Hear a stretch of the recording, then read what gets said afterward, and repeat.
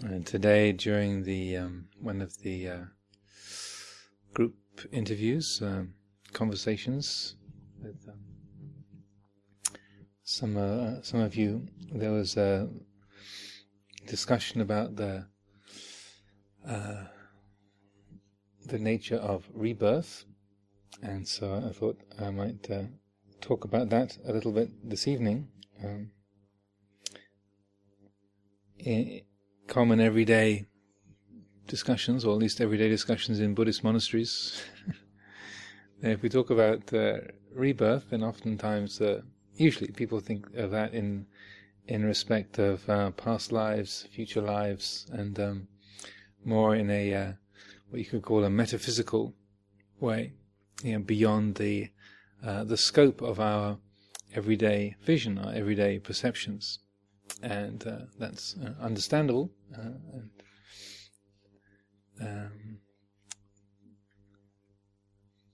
And yet, when the term rebirth, or the cycle of birth and death, is referred to, the Bhava Chakra, in the suttas, in the scriptures, it's not always referring to a sequence of events over a number of lifetimes. So the Buddha very matter-of-factly refers to past lives, future lives, in many, many instances throughout the teachings.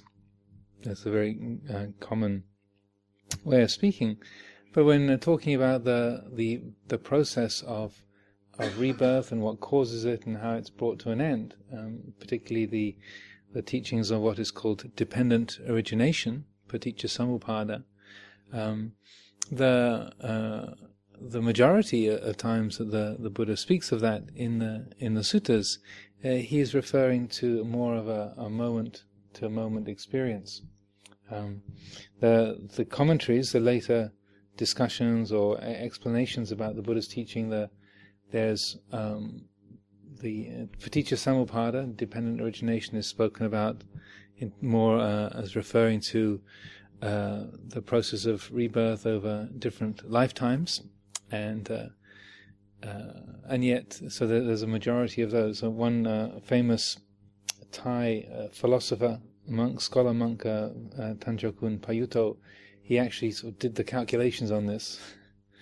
Went through all of the commentaries and all of the suttas and looked at all the instances where dependent origination was talked about, and the figure he came up with was that in the commentaries, 2/3 of the references to dependent origination refer to many lifetimes, and 1/3 refer to the momentary experience of dependent origination. And in the suttas, it's the opposite way around. So 2/3 of the references to dependent origination and causality refer to it as a momentary experience, a process that's witnessed in the here and now in this lifetime, and only 1/3 refer to the experience or describing a pattern that crosses a number of lifetimes, past, present, and future. And in particular, in the current age in Thailand, Ajahn Buddhadasa was a very prominent writer and thinker, teacher. He emphasized the fact that the teachings on dependent origination, the way that it's really useful to us is to understand it and to use it, to apply it to our everyday life, to our moment by moment experience, because the Buddha's teaching is essentially practical, and so the pointing to the use of this teaching and how it can help us here in this lifetime is much more pertinent than talking about its relevance in past lives or future lives. So if you can follow the reasoning of that. So he just confined his discussions and descriptions about that to the understanding of dependent origination, how it describes the arising of dukkha here and now, how that comes into being here and now.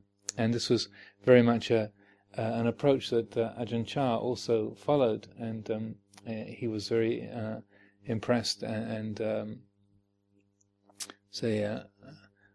his understanding was very much in accord with Ajahn Buddhadasa as well, so that this was usually the way that Luang Por Chah talked about dependent origination and how our experience of the sense world gives rise to the feelings of alienation and dissatisfaction and discontent, so forth.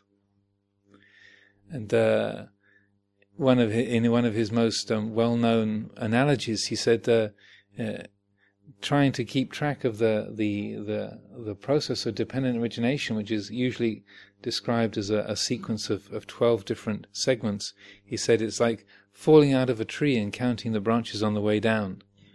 So if you want to keep track of all the different elements of dependent origination, it says, if you try and keep track of all the different links, they happen so fast. It's like falling out of a tree and counting the branches on the way down. This is basically, it's happening too quick to be able to track it all. But one thing you know is thump, ow, that hurt. So you know you hit the ground and you know it hurts. So he was a very practical teacher, and that's a graphic image that I think is very helpful. So also these teachings on dependent origination, they are involved and intricate, and so I wouldn't try to cover the whole subject just within the space of one evening. In another famous instance in the Mahanidana Sutta, at the beginning of this discourse on causality, it starts off with Venerable Ananda coming to the Buddha and saying, "Yeah, dependent origination. Yeah, this is really important. I really understand it. I really got it now. This is really great. It's as clear can be to me." And as the Buddha usually does in these instances, he says, "Not so, Ananda." He does that a lot. Yeah. Not so, Ananda. Not so. You shouldn't say that dependent origination is as clear can be to you, because this is profound, subtle, deep, abstruse. This is not something easily understood, and so you're an intelligent person, Ananda, but don't say that you understand it. It's as clear can be. Don't be too glib about it. There's a lot of layers and subtleties there that you might not yet understand. So, in brief, what it's describing is how when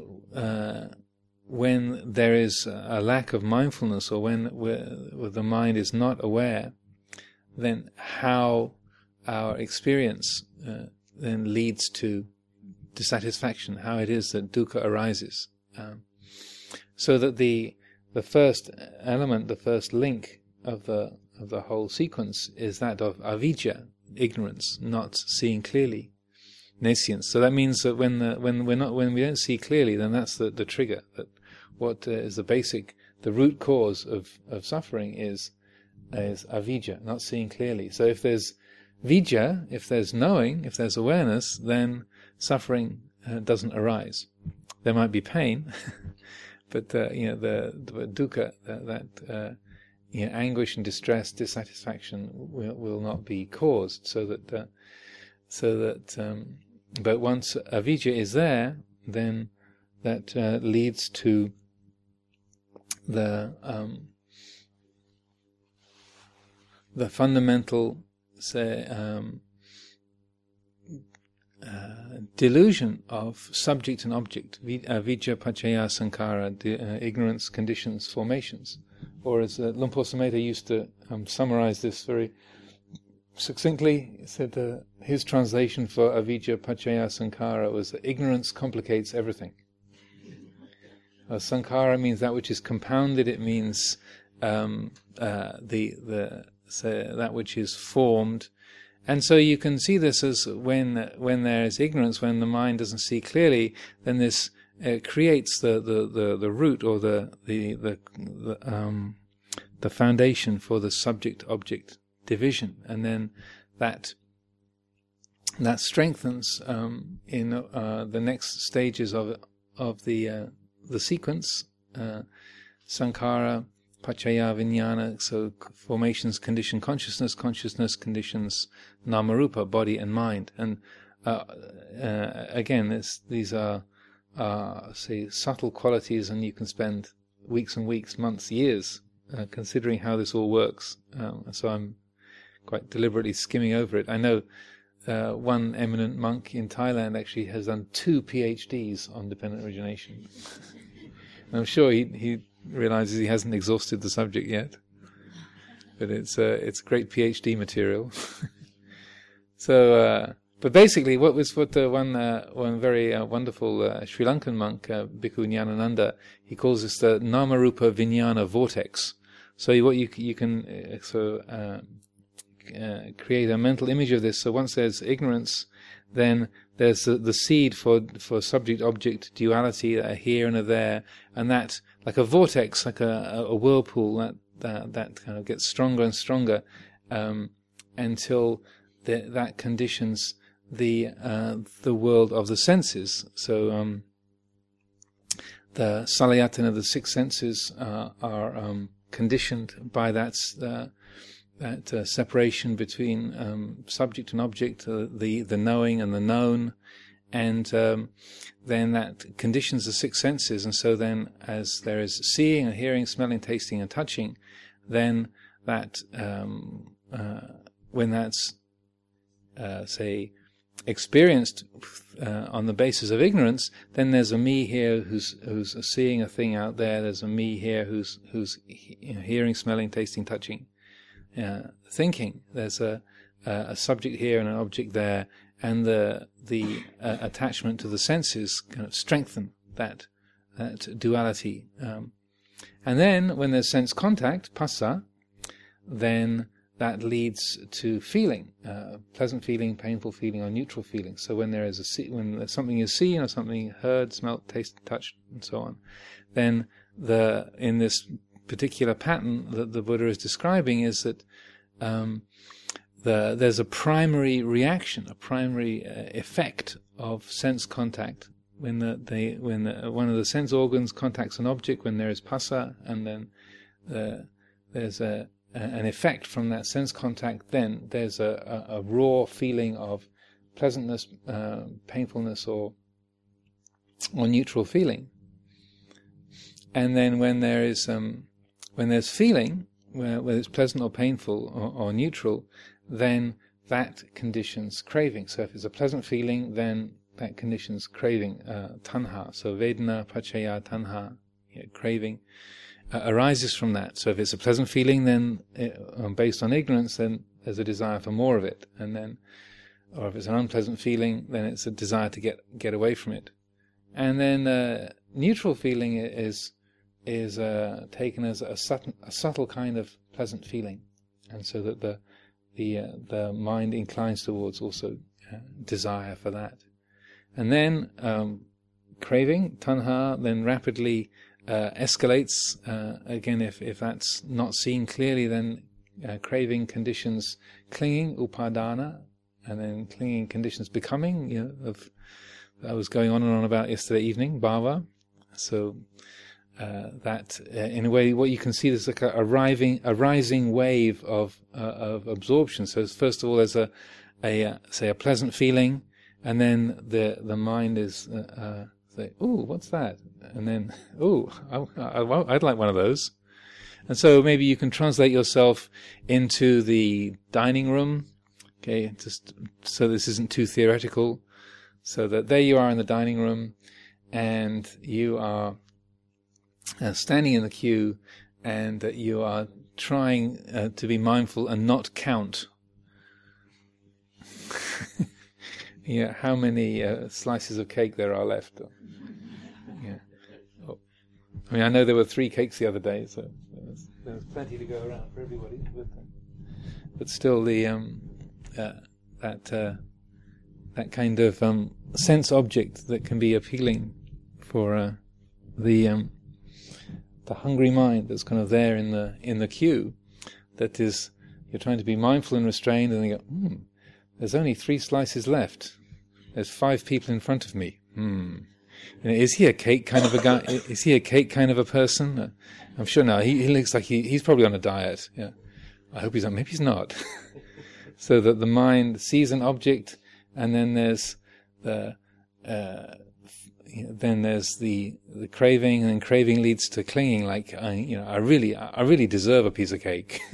I really need to have a piece of cake, and then that clinging conditions becoming like I gotta. And if he takes that last piece of cake, I know there's that first precept, but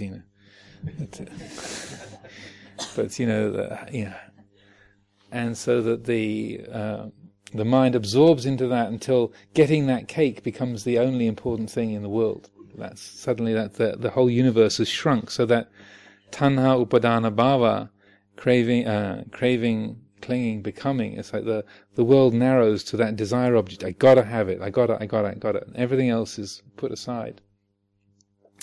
And so bhava is that the quality of the mind so committed to getting its desire object. There's everything else has been put aside, and it's the kind of thrill of riding the wave. And then when you see that person in the food queue, and they've passed by, and you realize, yes, he is on a diet. I'm going to get it. And so that bhava is that thrill of sort of guaranteed acquisition. And it's interesting. I often quote this. I find it quite intriguing how when they've rigged people up with little electrodes, galvanic skin response measurers, and they sent them shopping. And so, to test, when is the moment of maximum excitement in the shopping experience? That it's when you might be surprised that the scientists do this kind of thing, but they do. So measuring the whole process of desire and excitement, it's when you know that you're going to get the desired object. It's when you hand over the money, or you actually got the money in your hand, or the credit card in your hand, and the person behind the counter is accepting it. So you're guaranteed to get the object of your desire, but it hasn't reached you yet. So that is the moment of maximum excitement, when you actually get the thing that you desire. So like when you actually get the piece of cake before you've eaten it, like that when that's already that moment of getting is already the beginning of the disappointment. It's the anticipation when you haven't quite got it yet, but you know you will. That's the moment of maximum excitement. And again, A.A. Milne, a great philosopher of our age, Winnie the Pooh actually has this the same observation. He says, when you've got the honey pot there, and you've got the spoon, and you know that the honey's in the pot, and you're going to get it, that's the best bit, even before you got the honey in your mouth. So that this is bhava, this is becoming, and just as that the Buddha pointed out, this is what the living beings are committed to becoming. They relish becoming. They adhere to that. That's in a way the drug of choice. We love that feeling, because in that point life is very, very simple. It's like, I want it. I'm going to get it. Yes. So some of you might be thinking, well, this is all very coarse. I mean, I'm totally beyond that kind of thing. This is, cake and pots of honey. Pah. This is very, how sort of inferior. I'm just, none of that kind of thing doesn't bother me in the slightest. But if we translate that into our own particular value system, like looking to see whether your paper's been selected for publishing in a prestigious journal, or looking to see whether you've got a promotion, or any one of a dozen different ways that we sort of score. We rank ourselves in the world, or how we have our own particular desire objects. The object, in a way, of desire is secondary, but to the actual process of how it works, because all of us will have the particular things that are compelling to us, and that the whole process of desire or aversion, negativity, where the mind picks that up and gets carried away, deeply absorbed into it, and so you can fill in the blanks for yourself. Whether it's if pots of honey don't have any kind of pull on you, but just consider, look in your own mind, your own memory, what things really do, like the achievements of your children, or the like the publication of your books, or the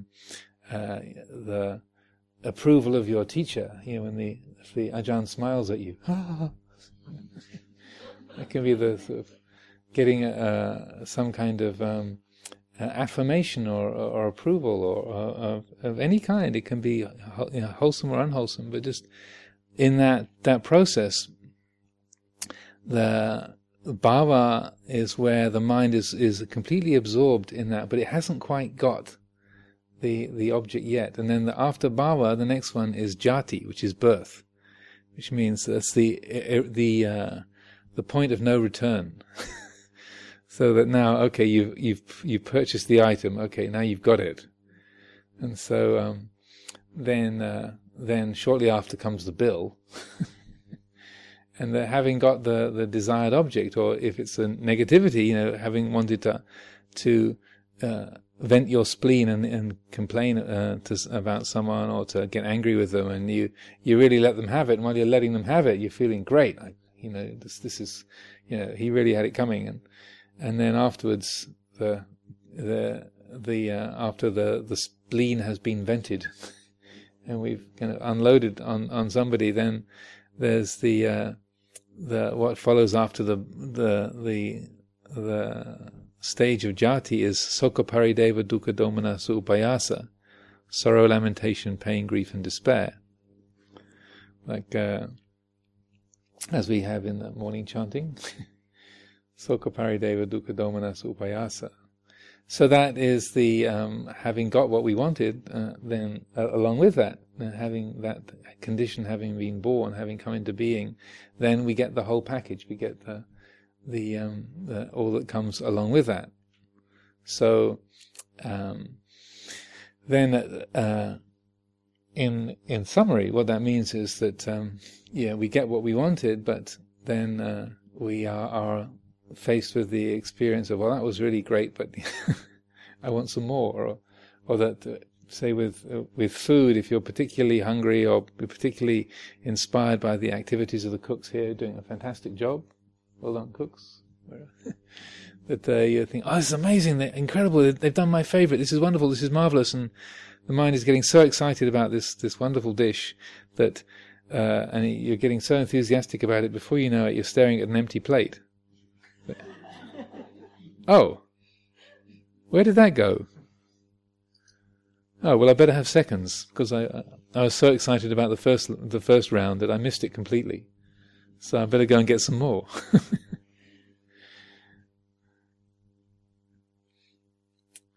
So when the experience of the Sokha Parideva Dukkha Domanassa Upayasa, that sorrow, lamentation, pain, grief, and despair, this is just that in all sorts of different dimensions, that feeling of despondency. You got what you wanted, but then it didn't really satisfy you, or it wore out, or it was so sweet at the beginning and then it turned into hard work, and you thought it was going to be so great, but then you didn't realize you were going to get all of this with it, to be getting the new job, or coming on the meditation retreat. Oh, this is fantastic, this is wonderful, this is great, oh dear.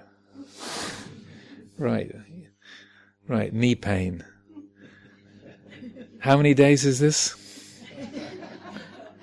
And we don't get a day off halfway through? Or?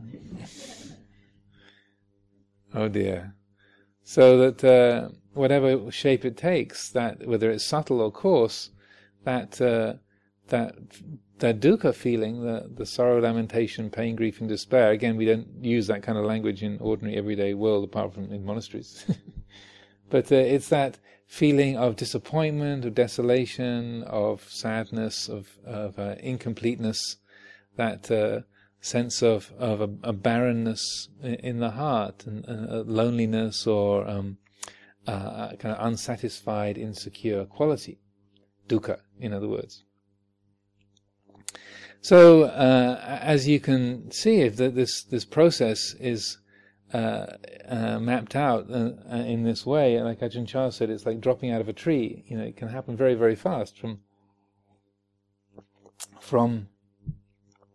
the mind just sort of being caught by a sense objects. The mind goes, "Oh, that looks interesting," and then hope, and then and then disappointment, or yeah, I got it, and oh dear, I wasn't going to eat any more cake. I'm supposed to be the one on a diet. Oh dear, now I've taken this piece of cake, and there's all these people sitting around me, and I can't just take the cake and sort of leave it there. And oh dear, here we are again. Oh well, begin the diet tomorrow. Sokapari deva dukkha domana supayasa. So the whole thing can happen just literally in a finger snap, just like Luang Por Chah was pointing out, just like dropping out of a tree. So the usefulness of mapping things out in this way and seeing how the process of a disappointment or dissatisfaction or alienation works, or how that takes shape, and we have this kind of multi-part sequence, is so we can in a sense understand our own process of experience and learn how to not get caught in that, learn how not to get lost, or not to create the causes of that dukkha, not to get say wrapped up into that cycle. So there's different elements of it, or different ways of breaking free from this, because this is called the bhava chakra, or the cycle of becoming, or the cycle of rebirth, because the usual way that we deal with that experience of incompleteness, or loneliness, or sadness, that kind of mopey unhappiness, is that as soon as the possibility of another gratification comes around, right, we're onto it again. That's what happens. This is why we call it the cycle of birth and death, or the cycle of endless becoming, because not realizing how it works, the last time that we were really happy, the last time we really felt satisfied, was when we were caught in the thrill of becoming, that kind of riding that wave. And so that then that was really gratifying, and out of ignorance, when we're left in this sort of incomplete, lonely, sad, slightly sort of frazzled and insecure state, then when something pops into our view that has the allure of satisfaction, well that one didn't work, but maybe yeah, that was disappointing, but maybe the next one, maybe the next one, maybe the next one, so that we leap towards the next possibility, the next promise, the next desire object, or the next thing that has that aura to it, that says, "Oh, look, well, this one's different. This is going to be something else. This is really going to work." And around we go. That we chase that next object, or we pursue that particular goal, and it doesn't have to be things that are coarse or unwholesome. It can be like the next meditation retreat, the next. The next kind of meditation cushion, the one that's going to enable me to sit for hours without pain.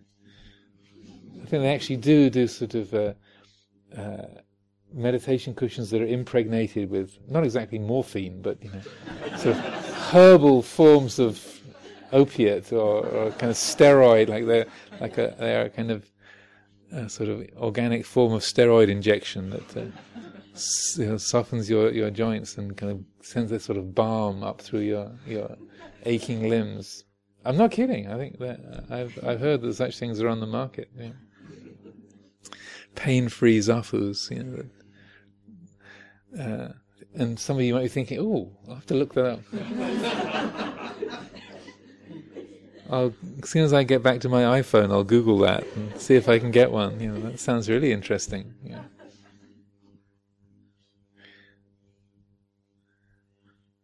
I'm not reading your minds, by the way. I'm just familiar with human nature. This is how the mind works. So it's irrespective of whether the object is very wholesome or unwholesome or neutral, but just seeing this is how it works. That the mind gets caught into these cycles of dependency, cycles of addiction. Yes, and that the teaching of the Buddha, what he's trying to do is to help us free the heart from this addictive process. Just like I was saying, that the drug of the main form of addiction is to becoming. This bhava chakra, that's like the cycle of becoming.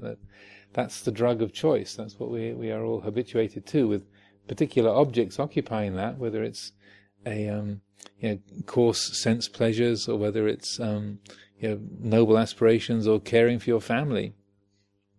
That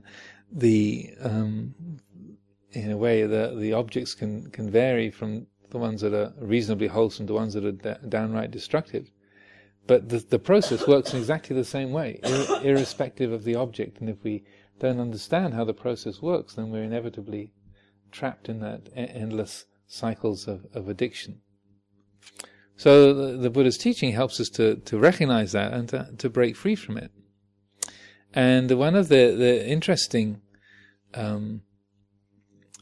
say that maybe the first point, exit point to talk about, or how to break free from the cycle, is interestingly enough is at the point of dukkha itself.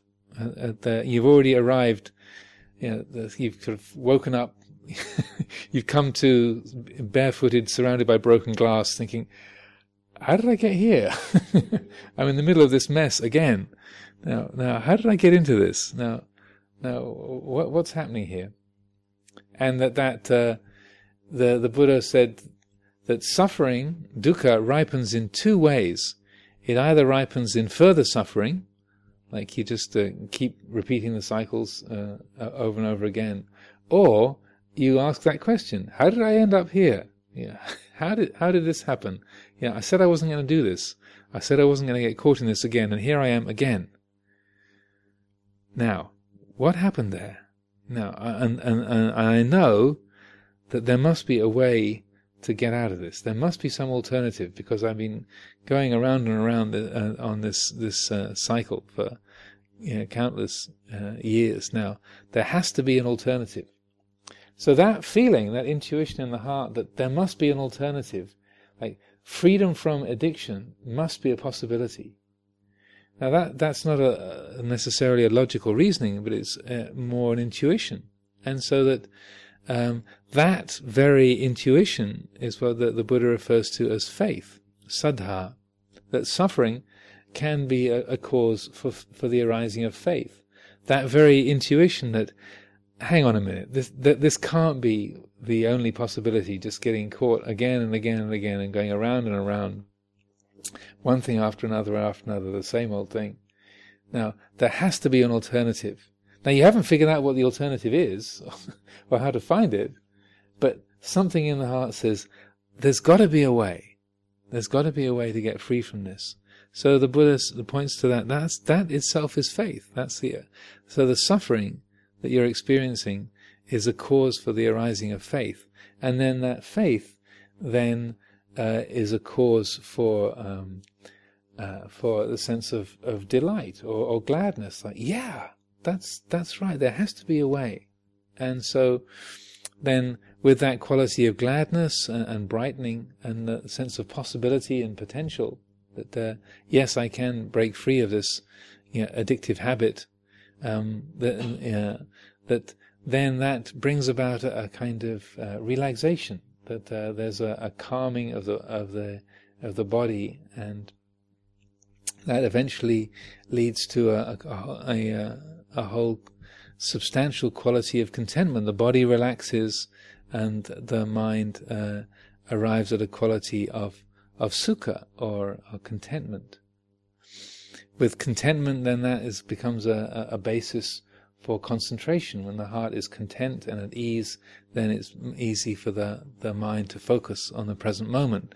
When there is contentment, when there is sukha, that's a basis for samadhi. When there is samadhi, then that's a basis, or that's a cause for the arising of insight. That when the mind is able to settle and attend to the present moment and is focused, then naturally arising from that is insight. There's a knowledge and vision of the way things are.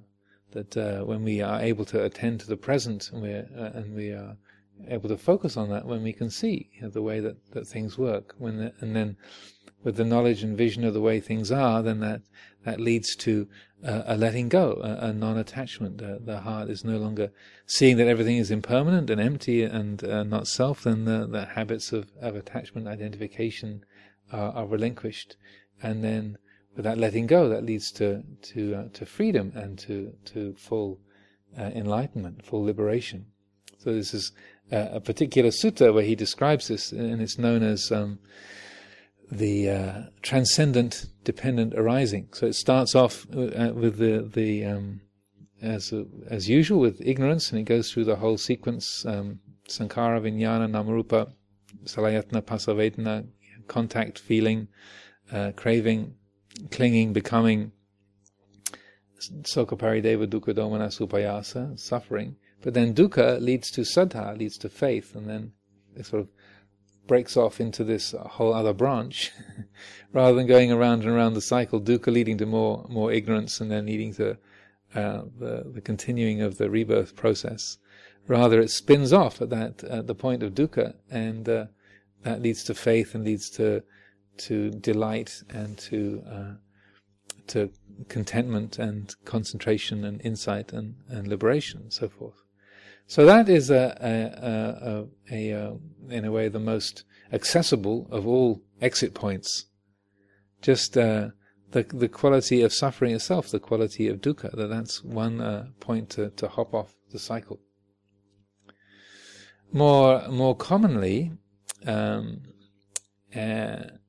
of the most or the most regularly spoken of points at which to break the cycle is in the link between feeling and craving, between Vedana and Tanha. So most of the meditation teachers, when they're talking about dependent origination and how the whole process works, they point to this as the weakest link. Because when the mind is just, say, able to focus on feeling, there's still a capacity for substantial mindfulness. That there can be a clear and an unconfused mindfulness with seeing, hearing, smelling, tasting, touching, and the feeling, a pleasant feeling, painful feeling, neutral feeling. But it's only when the mind is sort of chases after that and buys into trying to get rid of a painful feeling or trying to grasp hold of a pleasant feeling, that's when the confusion really kicks in. And then the whole craving, clinging, becoming, it's like up to the point of feeling, the train is still in the station and it's not moving. Feeling is like you can get on the train, get off the train, go and buy a few snacks, go and look through the news agents, pick up a newspaper. The train is still sitting there. No problem. You can get on the train, find your seat. Once tanha kicks in, then the train has started moving. You can still get off the train, it's not moving too quickly, but then it picks up speed fairly rapidly. So upadana, then the train is really moving. By the time you get to bhava, the train is definitely in motion and pulling out the station. You can still get off, but it's going to be really uncomfortable. But by the time you reach jati, the train is definitely underway, and there's no getting off the train. You can picture that analogy. So when there's the realm of feeling, then that's the easiest point to break the cycle. You can see that there's a pleasant feeling, a painful feeling. The heart is not snagged in it, not caught in it. So speaking of trains, a number of years ago I had a year of a sabbatical year in India, And so I've been at Abhayagiri Monastery in California. We'd opened it up in 1996, and I was co-abbot there with Ajahn Pasno, and so we had an idea after the place had been open for 7 years, we'd take it in turns to have a sabbatical year. So he suggested I go first, and so I ended up deciding to visit because many times I've been invited to go to the Buddhist holy places, but always on short trips of a couple of weeks or 3 weeks. And I had the idea that if I went to the holy places, I'd like to be able to be there for an extended period of time. So the sabbatical year was offered, and so I thought I'll go to India, spend a year in India. So then I considered having got this invite to go to India, spend a year there. So I thought, well, what would be a good theme for meditation? What would be a good theme for practice in India? And I knew a lot of people who traveled in India and spent time there, and so that knowing that it can be a very physically demanding place and also emotionally demanding, particularly if you're attached to schedules and you're a Western rationalist conditioning, and if you're attached to physical comfort and predictability. And just a few years before, actually, in this very room, when Master Hua, Chinese great Chinese monk, meditation master, had been visiting here, Ajahn Sucitto was planning to go on a 6-month walking pilgrimage to all the Buddhist holy places in India, and we had a questions and answer session with Master Hua in this hall here. And Ajahn Sucitto, if I remember correctly, asked a question about some subtle aspect of the nature of samadhi, of the nature of samadhi, and Master Hua ignored his question completely. Yeah, so Ajahn Sucitto asked him something about samadhi and concentration, and Master Hua seemingly didn't respond to his question at all. But he said instead, "When you go to practice in the place of the Buddha, do not find fault with anyone or anything." So he didn't know that Ajahn Sucitto was planning to go to India and walk 1,000 miles on to the Buddhist holy places. But Ajahn Sucitto took that piece of advice, and since he was going to practice in the place of the Buddha, going to practice in India, and it literally saved his life.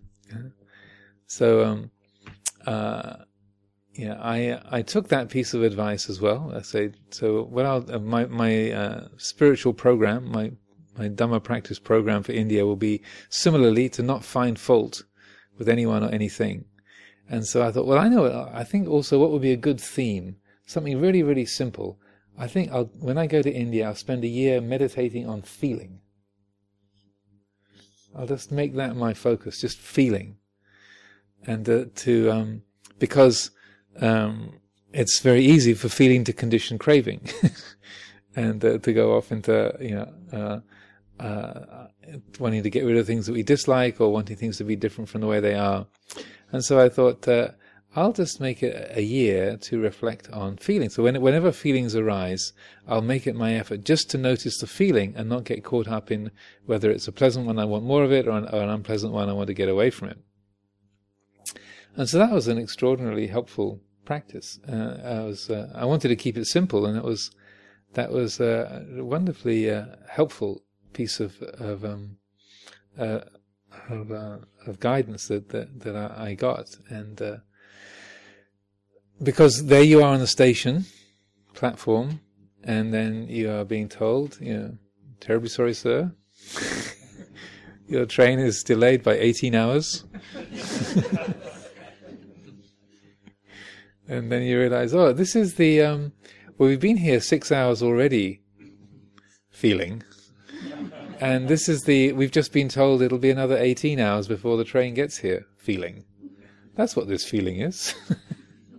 So not allowing the mind to get into, but that's ridiculous. We've been here we've got tickets, and and after all, they promised. And so this is you've just been told it's going to be another 18 hours feeling. And that when you recognize it and just frame it in that way, then it's that feeling. This is what's happening here. This is that particular kind of a feeling, And so you're not letting the mind get caught into all the shoulds and shouldn'ts.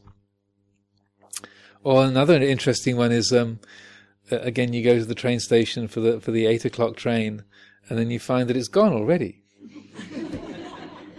And you say, well, we've got tickets for the ticketing system is very efficient in India nowadays. Indian Railways is really quite wonderfully efficient, but it can't guarantee satisfaction at all times.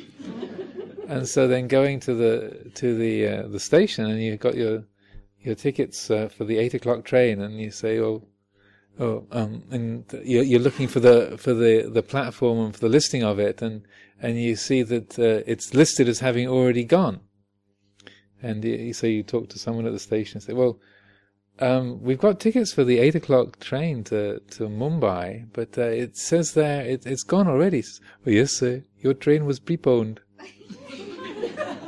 You say, preponed? Yes, sir, it was preponed. It is gone already. So, what do you mean preponed? It says, preponed. Preponed, opposite of postponed. It is gone already, sir.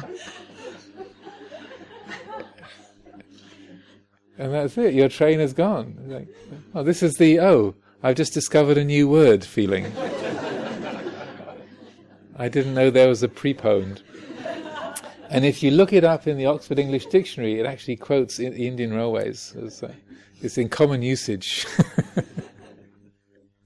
in India, in Indian English. It's preponed. You don't find it very often in this country, but it is.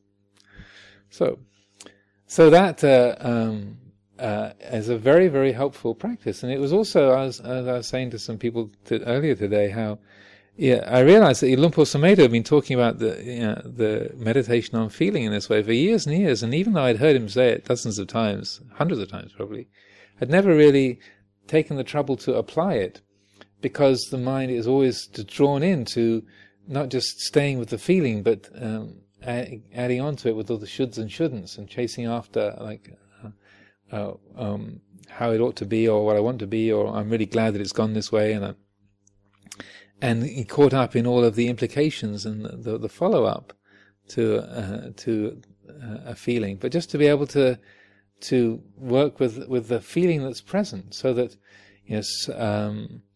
in a situation where somebody is very upset about something, and they are asking you to fix it, and you're feeling like, I don't know what to do with this, and she's really unhappy, and well, what am I supposed to do about it? And the mind goes immediately into, how can I fix this? Or this person's really upset and is very unhappy, and oh dear, they're asking me to make it all right, and we immediately get caught into, I'm supposed to do something, what can I do? And but if we just say, this is the someone's really upset and they're asking me to fix it feeling. That's what this is. And in a strange and mysterious way, when we, rather than gloss over that, if we just take the trouble to notice, this is the oh dear, they're asking me to fix it and I haven't got a clue what to do feeling. Then when you acknowledge that, that's what's here, then in a strange way you enable yourself to attune more completely to what's actually present, and then out of that attunement, then what is appropriate and helpful for the situation can arise. While we're busy trying to figure things out, or just sort of reacting from memory and trying to sort things out just with our thinking, we haven't noticed that experience. We're already sort of caught up in the conceptual proliferations around it. So this is extremely helpful. So like when you're standing in the queue, this is the standing in the queue at lunchtime, trying not to think about that last piece of cake feeling. Or this is the sitting in the Dhamma hall wondering how long Ajahn Amro's Dhamma talk is going to be this evening feeling. Or this is the how on earth did he know I was thinking about that feeling? So that it's bringing the attention to the actuality of what is present, and by taking the trouble to do that, it gives us a huge amount of space. The quality of psychological space that is always present and always available, but we miss it because we get drawn into just trying to fix that feeling. There's a pleasant one, trying to keep hold of it and take advantage of it, or a painful, difficult one, we're trying to fend it off or get away from it or sort it out or explain it. But to simply bring our attention to what's here, what's present, then we are able to employ the qualities of mindfulness and wisdom. Also, in this area, I was reminded of a dialogue between a very much beloved elder Thai monk, Lumpu Dun, who passed away a few years ago, who was known as being an arahant, and he was in his 90s, I think, at this time when this exchange happened, and he was in the hospital. I think it was the first time he'd ever been in hospital in his life, and he was about 92 or 93. And one of his disciples was an elderly disciple was chatting with him and came to see him and said, Lumpu, is it? You might think this is rude of me to ask, but do you still experience anger after all these years? And then Lumpu Dun's reply was, and the Thai for it was, I believe, was mi damai ao, which means yes, it's there, but I don't receive it, I don't accept it. And they had this kind of very matter of fact, oh yeah, it's there, but there's no place for it to land. The deliveries arrive, but I don't sign for them. Like return to sender. And similarly, when the Ajahn Chah was very critical, just like Ajahn Buddhadasa, of fortune telling and amulets and all that kind of side of sort of popular Buddhism, or sort of folk belief in Thailand, and wouldn't really play along with that at all. But and things like palmistry, reading palms and astrology and such like, he wouldn't give much time for at all. One day, this fellow came to visit the monastery, and he was a palmist, a palm reader.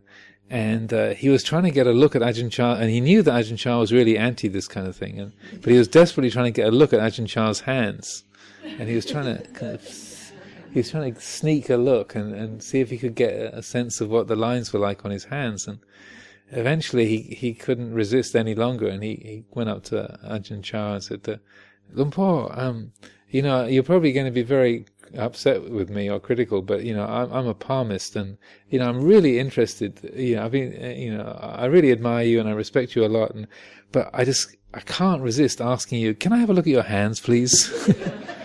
And and you can send me away if you like, but I thought I had to ask because I've come all this way. And so Ajahn Chah gave him a good kind of working over for a few minutes, and told him this was totally pointless and stupid, and this wasn't going to end his suffering for him. But then eventually said, "Okay."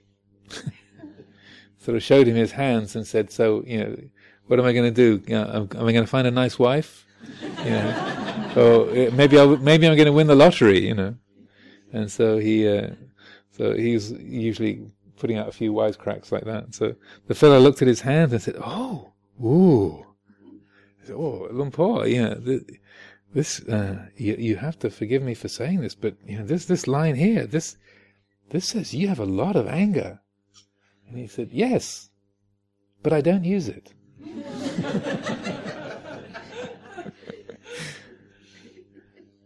So that in that way, that these great beings who have completely ended ignorance, that the feeling can be there of aversion, negativity, but there's no place for it to land. There's nothing for it to hang on to. So that that feeling of aversion and anger could be there, but then there's nobody signing for it. there's no place for it to land, so that it's not giving rise to any kind of unwholesome action or speech or anything negative from that. So that in the terms of a practice, our practice here on this retreat, then this is something that's really helpful to do. Just try to stay in the realm of feeling and watch as feeling tries to drift into craving. And there's a big difference between liking or not liking on the one hand, and wanting and not wanting. They're not the same thing. So that we can hear something or feel something and say, I don't like that. And to recognize, yeah, I don't like it. It's an ugly sound or it's a painful feeling.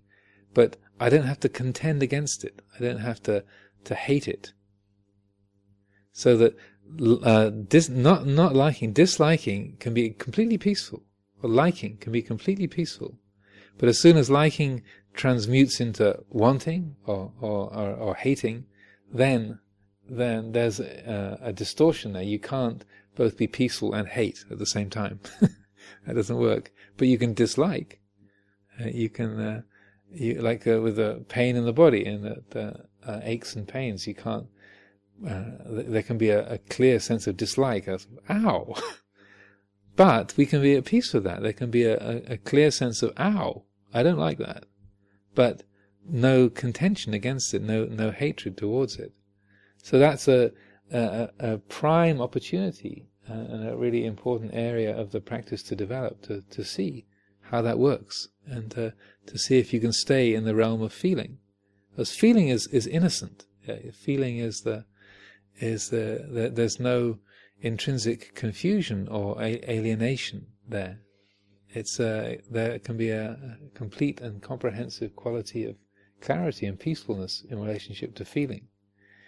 Even painful emotions, even like grief or sadness or feelings of loss, it can even be painful emotions, but you can be totally at peace with them. Even the Buddha had expressed that kind of sadness. When Sariputta and Moggallana had passed away, then there's this very poignant moment in one of the suttas where the Buddha says, he looks around the assembly and he says, it's as if the assembly is empty, and now Sariputta and Moggallana have gone. As if there's a huge gap. The assembly is empty now that these great beings have passed on. So even the Buddha could experience that sense of, my friends have died, they've gone, they're not here anymore. But also he knew how not to make a problem of it. It wasn't there was no suffering on account of that.